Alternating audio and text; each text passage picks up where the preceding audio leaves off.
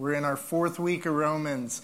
And last week we talked about what bad news Paul was coming to share with us. And that's how he opens it. And he's following the teaching of Jesus. Jesus really wanted the people to know that they were sick, that they were spiritually sick. And it was actually a loving thing to do, to tell them the truth. Because he dealt with a culture, his people, that felt like they were okay with God because they were God's chosen people, which is awesome and beautiful. But they thought that made them okay and right in God's sight. And Jesus taught that that wasn't the case, and Paul backs this up. And he's writing this book to a group of believers in Rome, and he hasn't visited them. And what's beautiful about this book, it's like the book that Paul says, here's what the Christian faith is. Rather than a lot of his writings, which are letters to churches dealing a lot of times, beautiful theology in a lot of his other letters, but dealing a lot of times with very specific issues that they were dealing with within that congregation. And this is just like, okay, I don't know if I want to come see you guys in Rome. I've heard about you. But if I don't, I want to send you this book that just lays it out. Here's the gospel. Here's the Christian message. This is what Jesus is about. And this is why it's such a powerful book. One of the most powerful books we've seen in Christian history. And the effect that it's had. So this morning, we're going to look, and I'm forgetting a little bit. In your program, it's blank. We're going to have some major points that if you like to take notes and stuff, we invite you to jot those out. Usually we kind of do a fill-in-the-blank thing. But it's kind of more bad news. Last week I said, hey, it's going to be a bad message, bad sermon. Some of you guys were like, we've come to expect that. No, but bad in the sense that, Paul is sharing the bad news so we know how good the good news is. And he begins, and I think this is a key verse in Romans 1:18. He says, but God shows his anger or his wrath from heaven against all sinful, wicked people who suppress the truth by their wickedness. And then he goes and talks about, there's some people out there doing things that are obviously against what God wants. We would call them immoral or people who are evil or what. I don't know what's happening. Or evil. Is that evil? I don't know. So he deals first with, okay, there's people out there, and we know those people, those sinners, those people living in a way that is just so contrary to what God desires. And he points out, those people, guess what? They need Jesus. And then, last week, we really focused on looking at people who some would say, hey, these are good people. Because what we do is we compare, right, with one another instead of comparing to God. And so compared to other people, these are pretty good people. These are pretty good citizens, pretty good neighbors, pretty good, wives and husbands. And they're not perfect, but them avoiding some of the bigger sins as we rate them in our human perspective. Well, here's some good people and here's some bad people. And what does Paul say? Those good people need some Jesus, need all of Jesus, not just some. I was trying to be cool and say need them some Jesus or something, but no, they need Jesus. Who people who think they're good. And then today what we're going to look at is religious people need Jesus. And so that's what he really focuses on, and his religious people. And he can speak from a place of completely being able to relate. He is one of these religious people. He calls himself the Pharisee among Pharisees. And those, the people who are just considered elite religious people in his culture and day and time. All right, so that's what he's going to deal with. God doesn't grade on a curve. God doesn't grade on a curve is kind of the point he's trying to get across. We grade on a curve. We look at our lives, and even us religious people, if I could say us, I think there's some people here in this room who could more identify with this third category than the first two that we went over.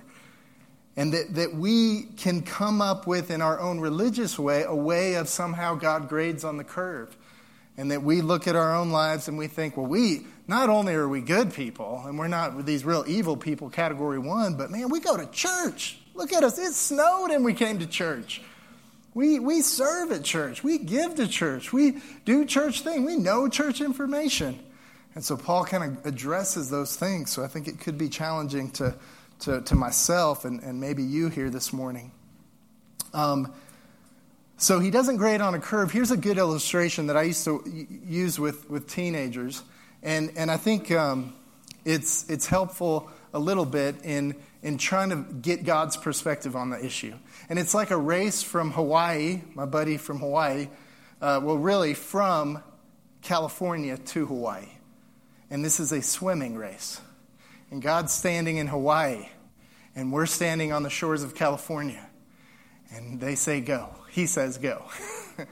Who's going to win that race? I mean, there could be some people who are just really strong swimmers, and they make it, a couple miles out there. I mean, there's people who swim across the English Channel, right? From England to France. That's a long ways. It's nothing compared to California to Hawaii. And then there's some people who might, just make it out, a few swimming pool lengths or something. And then there's some people who jump in and say, what's the use? And blah, blah, blah, blah. Why suffer? Those guys are just going to suffer. There's no way I'm making it to Hawaii. And it's kind of like if you don't make it all the way, it doesn't matter how much short you came. It's just like there's one, if you make it all the way, then you're good. If you don't, and we compare ourselves with how much farther out we made it from California in our own perspectives, and God's looking back at his perspective going, you all come very, very, very, very, very short of the goal of perfection, of approaching my where I stand in perfection, because God wants to have a perfect relationship with you, and he wants you to be with him for eternity in a perfect place. And so that's the requirement, and that's the level. And so Paul is trying to bring this home and let people understand. And then we go, this is why we desperately need Jesus. This is why we need his perfection, his righteousness, his worthiness. And so the other thing we want to look at, you'll talk about this a little bit in your life groups. If you're in a life group, we kind of discuss the message. And the point is not to just sit around and, pontificate about, how Ben messed up things or how whatever, but how we can live this out. That's the goal of life groups, to connect, make deep, strong relationships within your church family, but then also say, okay, so what? Does this affect my life? And let me gather around other people that are going to help encourage me to help really make a change in my life and live out the beautiful principles of God's word. And so as we look at that, I want to point out something, because this passage, I think, highlights it, that Paul is a unique character. We talked about how sometimes he writes in a sophisticated but sometimes almost confusing way. I would say, I think I can go that far to say that. That he's this guy who's so smart. He's got kind of this Ivy League type education, and he's familiar with the Stoic philosophies and the Greek philosophies and the way that they wrestle with things and think about things. And you see these arguments that he makes. And then I think he's got, a little, some attention issues, which I can relate to. And you're like, Paul, come on back to me. What you saying, man? You were talking about this. Now you're over on this. And then you're over on this. And then you're over on this. And I think sometimes we could say, well, how do we view God's word in light of that? If Paul is sometimes confusing, to some people who might approach how he's trying to argue things, how does this all work that this is God's word? And are these the exact words of God? Like, how does God give us his word? Because here's what we claim at Lifestone, that God's word is inerrant. And what that means is that it is without error. Actually, if you press that meaning, it's impossible. If this is really God's word, God in his nature, it's impossible to be in error if this is God's word. And 2 Timothy is kind of the classic verse that points this out in the nature of Scripture. 2 Timothy 3:16 says, all Scripture is God-breathed, a beautiful picture, and is useful for teaching, rebuking, correcting, and training in righteousness. We believe that God has given us everything we need to know him and to follow him. And in that good question that we can ask of in the different ways and the different people and the different times and circumstances that he gives us this word, don't we have to, could it be that pure? Could it be that true and that perfect, really? And so here's a good illustration, I think. God chose to use people to give us his word. So these people are different instruments. And God uses the characteristics of those instruments to give us his word. So as we have all these talented people, Craig's up here, it looks like he's got 12 fingers. And then I'm like, no, that's just 12 strings. How cool is that? 12-string guitar.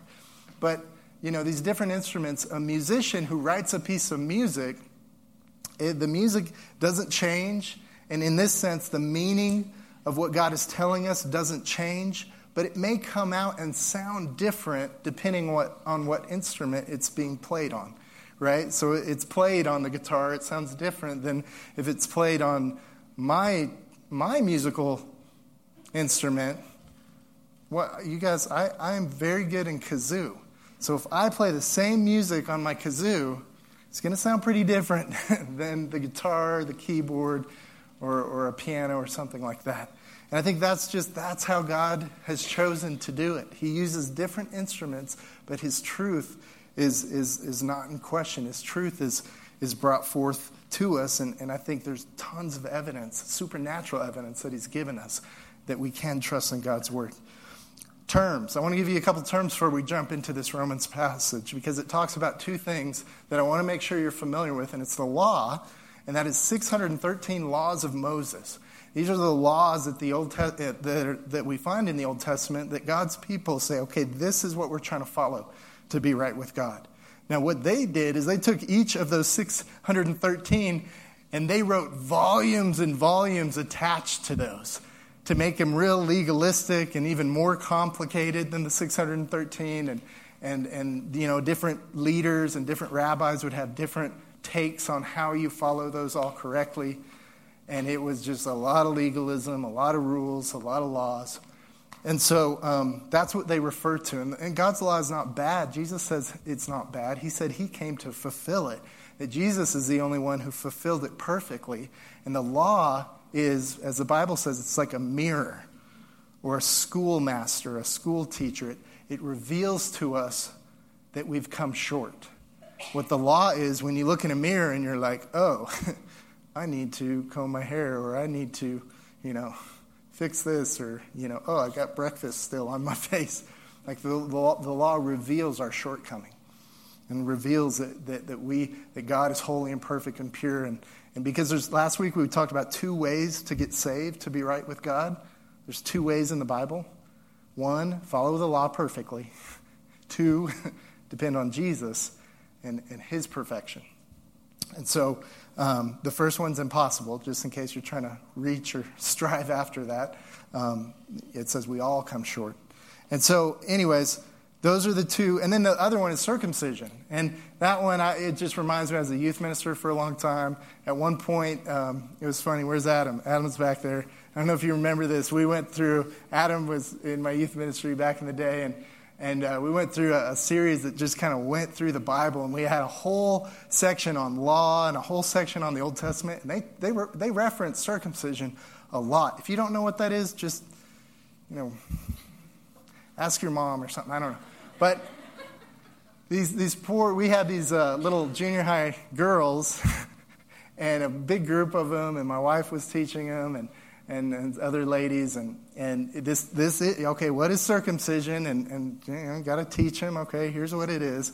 It's a sign of belonging to God. On the 8th day of a male baby's life, they perform this medical procedure on the boy, and the girls, none of the junior high girls had a clue what it was.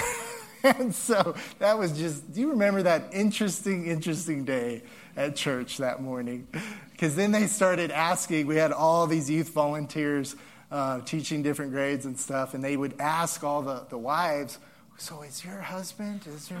We're like, oh, that's just way too awkward, So let's stick with this. A sign belonging to God, all right? But it's important because we'll develop that and see why that's an important thing that we need to know what that means.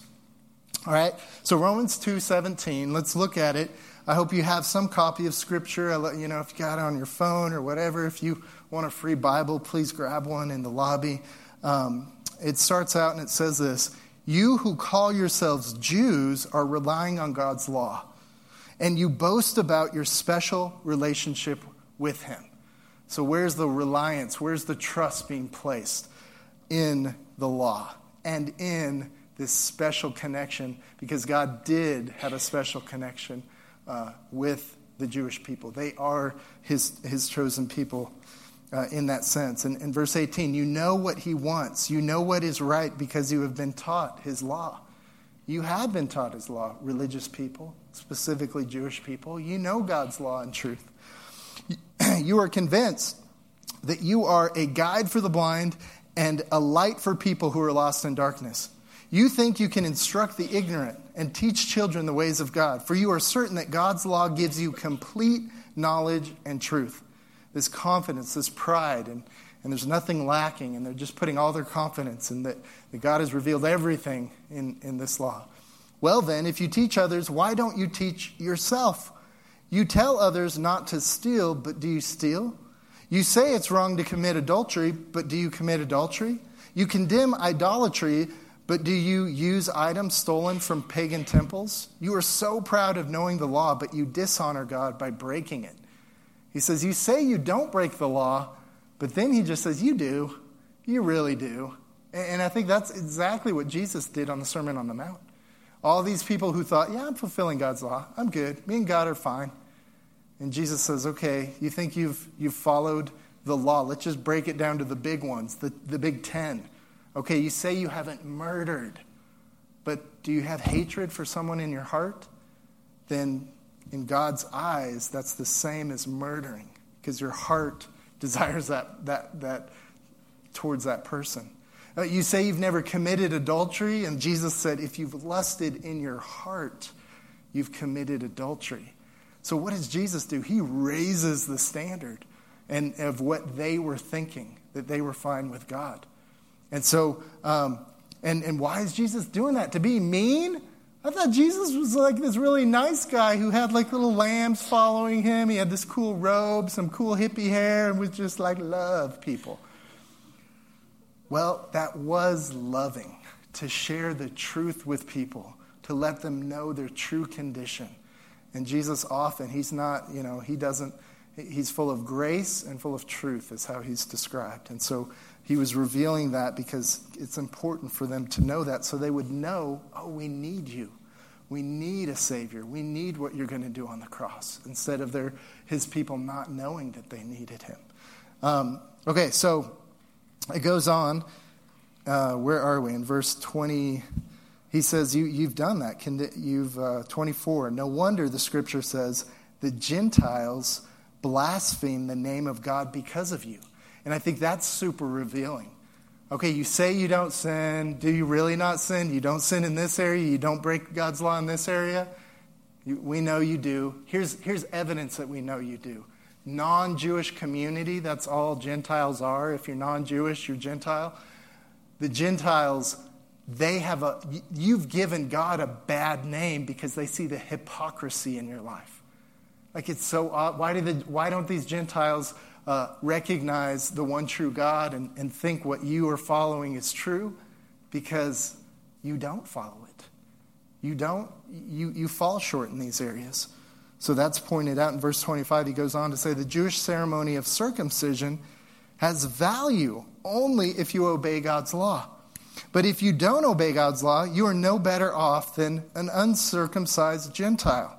And if the Gentiles obey God's law, won't God declare them to be his own people? In fact, uncircumcised Gentiles who keep God's law will condemn you Jews who are circumcised and possess God's law but don't obey it.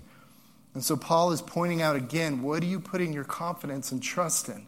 A ceremony that you guys do? Okay, we do this ceremony on the 8th day for a male, so that means that ceremony makes us right with God. He's like, no, there could be people who don't even do that ceremony, but they follow God, and who's right before God?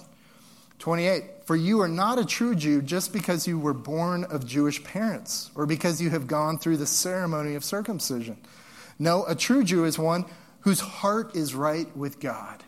And he's getting back to what God's really desiring, is that he wants to change our hearts. He wants to change our motivation. He wants to have a relationship with us.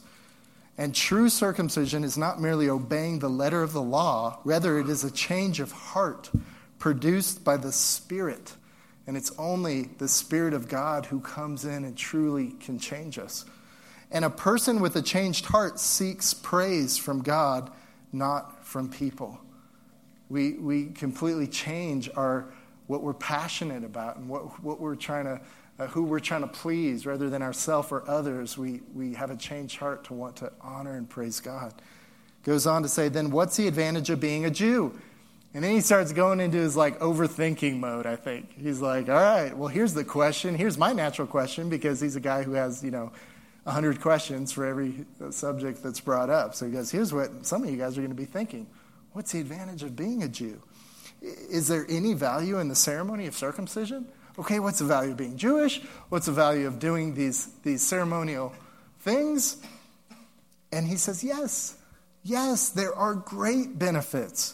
First of all, the Jews were entrusted with the whole revelation of God. That how wonderful to be a part of God's people who he worked in and through and revealed himself to. That's beautiful. Number 3, true, some of them were unfaithful, but just because they were unfaithful does not mean God will be unfaithful. Of course not. Even if everyone else is a liar, God is true. As the scripture says about him, you will be proven right in what you say, and you will win your case in court. Just fleshes out more of that idea. And the Jewish people didn't always follow God perfectly, but that was their decision to not follow God. But a true, perfect God did reveal himself through the Jewish people. Verse 5, but some might say our sinfulness serves a good purpose, for it helps people see how righteous God is. Now this, I'll just be honest with you. I'll be like, okay, Paul, tracking, whoa. Okay, all right. But this is the instrument that God used in a powerful way. And so he goes on to talk about this distorted justification that people who know God's truth use to continue to live how they want to live, really. Some might say our sinfulness serves a good purpose, for it helps people see how righteous God is. Isn't it unfair then for him to punish us? We see the same thinking actually in the church in Corinth. Like, hey, if I sin more and I'm more evil, then more of God's grace, more of God's forgiveness has to be present or be applied. And isn't that man, God's so good because he can forgive even these horrendous sins. So I better keep doing these horrendous sins. Do you see the weird logic there? And Paul, again, he says in that to the Corinths, no, don't, that is not. And it goes back to what he just talked about. The Spirit of God comes into our life to change us from the inside out. And you're getting hung up on trying to justify your sin in some weird, twisted way. When God changes your heart to desire the things of him. And so he says, goes on to say, isn't it unfair then for him to punish us? I'm just living like this so that it makes God look better. I live worse so God looks better. Weird. This is merely a human point of view, is what Paul says. Only us can distort, and come up with that. In that, I've heard and I've used some really sophisticated justifications to do what I want to do. Are you with me? Anybody else? Maybe I'm just the only one. Verse 6, of course not. If God were not entirely fair, how would he be qualified to judge the world? God doesn't do that. God is consistent and fair and perfect. But someone might still argue, then he keeps going. That's enough, Paul, for me. I can move on. But okay, Paul, how can God condemn me, a sinner, if my dishonesty highlights his truthfulness and brings him more glory? And some people even slander us by claiming that we say, the more we sin, the better it is. Those who say such things deserve to be condemned. If he's speaking to a group of people who twist the grace and forgiveness of God so much. If you are in that camp, you are not surrendering your life to God. You are not putting your trust in him and allowing him to, because that is not God's plan. That is not what God desires. And so that's kind of a different thing. But here's, let's write out, for you guys who want to fill in something on your blank sheet there, it'll be up here. False hopes. This religious category, this third category of people they have the same false hopes. Why are we given this? Hey, we're not Jewish. Does this apply to us? Yes. I think just religious people. And some of us, hey, we came to church and it's snowing. Some of us may fall into this category. And here's some false hopes religious people can put their hope in. Belief in God's existence. And I struggled with exactly how to phrase this and put this, but belief in God's existence. When I was a kid, grew up in church, I really thought that was the difference. That was like, hey, you're a Christian if you believe in God. I had a Santa Claus mentality of God and debates on the playground. You know, like, ooh, you believe in God, you don't believe in God. You believe in Santa Claus, you don't believe. You're not going to get presents, you're not going to go to heaven. You know, just the same thinking of the existence of God. Is what God, and I run into people who often will, you know, we have a discussion about someone and where they are spiritually. Like, here's my spouse or here's my friend or whoever. And, you know, we try to put some hope or confidence in, well, they believe in God, you know, because, you know, we're talking about, you know, do they know Jesus? And, you know, would they want to be a part of a Jesus community here, people who know Jesus and stuff like that, or learn more about him or something? Well, no, but don't worry about them because they believe in God. And I think, in all my experience of talking with people like that, that's what they're talking about. They just aren't atheists. And the Bible says, if you're just not atheist, that doesn't help you. I mean, there's one, well, we'll get to that is good to have one step of like, okay, you believe he exists. That's good. We'll look at a verse that directly applies to that. James 2:19 puts it in a strong way. You say you have faith, for you believe that there is one God. Good for you. Even the demons believe this, and they tremble in terror. That verse rocked my world when I was in college. You know, and I just had this simple, silly idea that if I wasn't an atheist, I was a Christian. And the Bible clearly says, no, that's not the case. Or if I believed in my non-atheist view that the God that is real is Jesus and the right God. No, not just this intellectual assent that he exists, and I believe that. It's a trusting belief. It's putting your confidence in him. It's saying when I stand in judgment before God, I'm not trusting in just, I believe you exist. I'm trusting what Jesus did, his righteousness, his price on the cross, and what he did there. I'm trusting in that to make me right with God. In Hebrews 11:6, it says, it is impossible to please God without faith. Anyone who wants to come to him must believe that God exists and that he rewards those who sincerely seek him. So it's interesting, the writer of Hebrews is saying it's not enough to just believe that God exists. It's this trusting belief that you know his character and you know what he's done and you're putting your confidence in that, not just that he exists. So it's a different kind of faith. And this, we get hung up on this. We run into people who have been taught something different. We have people who throw out, passages that talk about, well, are you saying, Ben, that like the kind of faith you have to have is works-based or something, or works? Like, and we have that big debate. How do those two coincide? And the kind of faith that's displayed, that's shown, and in Hebrews it's making the statement, and then it has the great hall of faith in Hebrews of all these people who had great faith. This is the kind of faith that God desires of us. And these people were like Noah. Okay, you remember some of these Bible stories? Most of you are probably familiar. What did Noah do for over 100 years? He built an ark. What? That wasn't like a weekend DIY thing? The kind of faith. He's in the hall of faith was something for years and years and years he showed faith.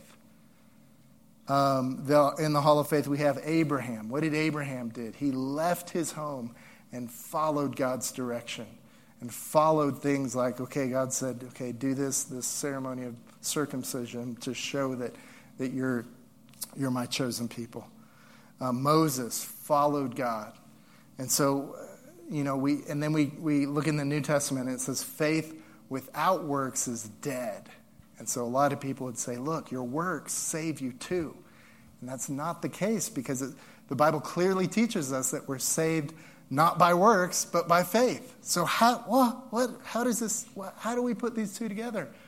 And what the Bible is saying, there's this type of faith, this genuine trust. When you really have faith, when you really trust God, then it results in a changed heart, a changed attitude. The Spirit is then in your life. And with the Spirit in your life, we can ignore Him. We can say, hey, I'm still trying to do my own thing. But there's going to be some indication in your life that you've taken a new direction. And why the Bible makes a big deal about, like, hey, if there's no works associated, if there's no evidence associated to you saying that you have faith in God, it may be just this kind of faith like the demons have. It may just be this faith that Hebrews says, well, okay, I just believe that God exists. It may not be a trusting faith, because that's the kind of faith. It's a faith that I am putting my trust in Jesus. And so that's what that's trying to point out. We're not just paying lip service. We're not just saying we have faith because we grew up and we're trying to make our parents happy or something like that. In 1 John 2:2-4, it says, He himself is the sacrifice that atones for our sins, and not only our sins, but the sins of the world. I love how this is the preface to what the rest of what I'm going to read. That Jesus, He is the sacrifice. He is the one. He paid for the sins, for all the sins of the entire world. If you want to, that is a complete covering and payment for your sins that make you stand guilty before God. Jesus paid that price. And then it goes on, and we can be sure that we know Him if we obey His commandments. If someone claims, I know God, but doesn't obey God's commands, not perfectly, because we see lots of examples that's while we're still in this world, we still have this sinful nature attached to us. Thankfully, in heaven, we won't have this sinful nature attached to us. But it says a person that doesn't obey God's commands, you could just say doesn't at all. That person is a liar and not living in the truth. So Jesus pays for it all. It's all His payment, 100%. But when He does that, the Holy Spirit comes into your life and starts changing things. And we just, want to make sure someone's not confused that I just did some ceremony and that's what saves me. No, we're trusting in Jesus. So false hope is just belief in God's existence. Second false hope, quickly, is biblical knowledge. And I think that just equates to what he's saying in verses 17-24. Okay, you know God's law. You know God's truth. You have information about God. I'm saved because I got, 10 Bibles at home. And I know some theology. John 13:7 says, now that you know these things, God will bless you if you do them. Hebrews 10:26. Dear friends, if we deliberately continue sinning after we have received knowledge of the truth, there's no longer any sacrifice that will cover these sins. There's only the terrible expectation of God's judgment and raging fire that will consume His enemies. And that's not to bring fear or doubt about someone who has made that decision, because again, like I say, there's this process that we become more like Jesus. We don't instantly become perfect. We still have this sinful nature that we struggle with. But when someone did just so deliberate in their whole life and there's no change whatsoever, the Bible says you've rejected Jesus, and that is what makes you saved or not saved, rejecting Jesus. And here's some indication where you may think you have accepted Jesus, like you inherited it or something. I've talked to those people. They're like, hey, I'm a Christian because my grandfather paved the parking lot of the Methodist church in town. I'm going, what? That's not something that passed down through the genes. It's a personal decision that you make. The other false hope, the last false hope, religious rituals. Verse 25 through 28. Paul's like, okay, you think you're right with God because you've done this very important, something that would be, really a marker of circumcision. Amos 5:21, God says, I hate all of your show and pretense and hypocrisy of your religious festivals and solemn assemblies. Proverbs 15:8, the Lord detests the sacrifice of the wicked, but delights in the prayers of the upright. It's like good husband, bad husband. I've got a bunch of girlfriends in a lot of cities that I go and travel to throughout the week. Confession time. This is not true, okay? You guys are like, oh, I came on that Sunday. What? No. But if that were the case, am I a good husband or a bad husband? Crowd participation, go ahead. Bad husband. But I didn't tell the whole story. On Valentine's Day, I went all out. And I got an incredible present for my wife. And on her birthday, I never forget her birthday. And an awesome anniversary. So am I a good husband or bad husband? Bad husband. I'm still a bad husband. And that's what God's heart is saying. You just do these, you think just doing sacrifices or somehow makes you right with me. No, you've missed it. You've misunderstood what God has called us to.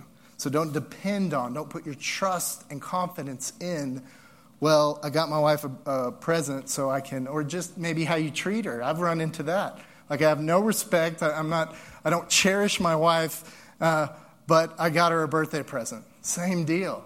That's not loving.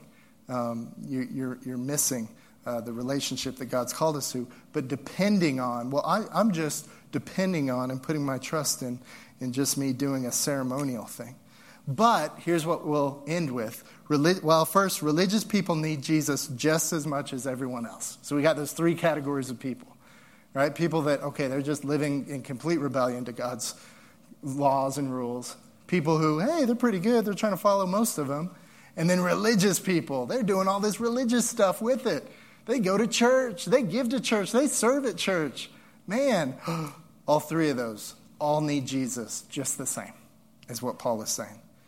But he ends it also by saying trusting Jesus results in these beautiful, awesome things. Let me share them with you. Oh, these may sound familiar. Belief in God's existence. That's a great starting point to start a relationship with God. That's not a bad thing, but that's not what we put our confidence in and think what a relationship with God looks like and what biblical faith is. Trusting in Jesus and his righteousness to be credited for me is how the Bible puts it. And so that's a good thing. Number two, biblical knowledge. That's a good thing. That's an awesome thing. That's a beautiful thing to have in your life. Because that helps, but having biblical knowledge isn't what saves you. And then the last thing, religious rituals. Man, awesome. Jennifer and Maddie up here sharing with you guys that they have put their trust in Jesus. Beautiful thing to celebrate baptism. But that baptism and that ceremony and getting in that cold water, sorry ladies, are you still shivering? Oh, there you are, right in front of me. A little bit. That's not what saved them this morning. It was a decision that they made before that to put their trust in Jesus. And then that was a beautiful picture of what that was. So that's not what we put our trust in. It's what Jesus did for us.